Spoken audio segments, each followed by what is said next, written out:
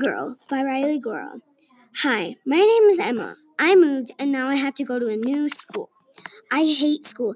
It is very hard to leave all my friends. I have moved 5 different times. I'm going into 3rd grade. I live in England and I am 8 years old and only 3 feet tall. Honey, wake up. It's your first day of school. My dad screamed. I groaned and put the covers over my head. I don't want to go to school. Everybody is going to hate me, I said quietly.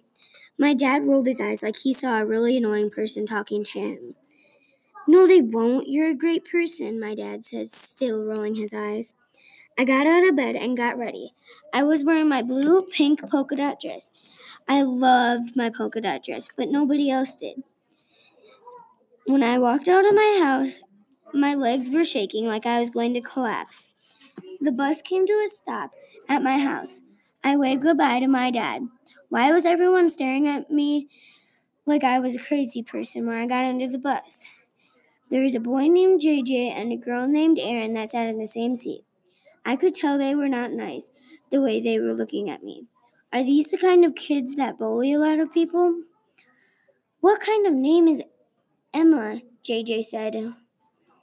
Mine, I whispered. This is why I hate school. Everybody is mean to me. All the kids started to line up, and I was the last one.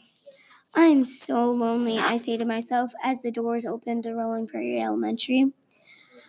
I started to cry. What's wrong? A girl said behind me. Nothing, I said, then ran away. As I was running, another girl approached me and tried to help.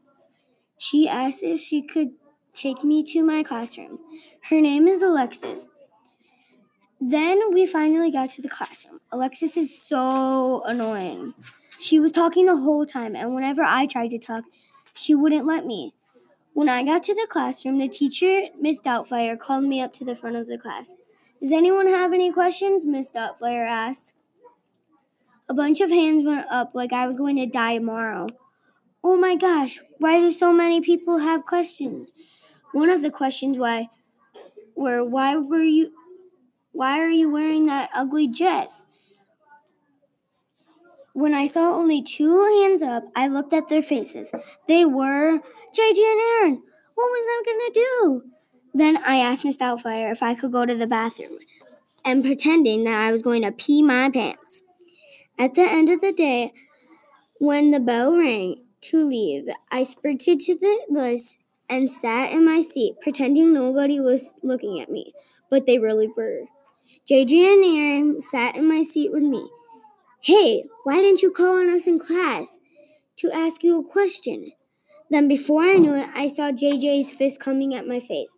I tried to scream and move my head away from his fist, but I didn't have time to. Well, I got the screaming, but not the moving. My dad called the principal to tell him about my black eye. The principal was so surprised that JJ did that. He thought that JJ was a good kid, but he really isn't. The next day at school, JJ and Erin came back to the class bawling. I am surprised they got so sad. I never got bullied again. Well, at least not by JJ and Erin. The end. Bye.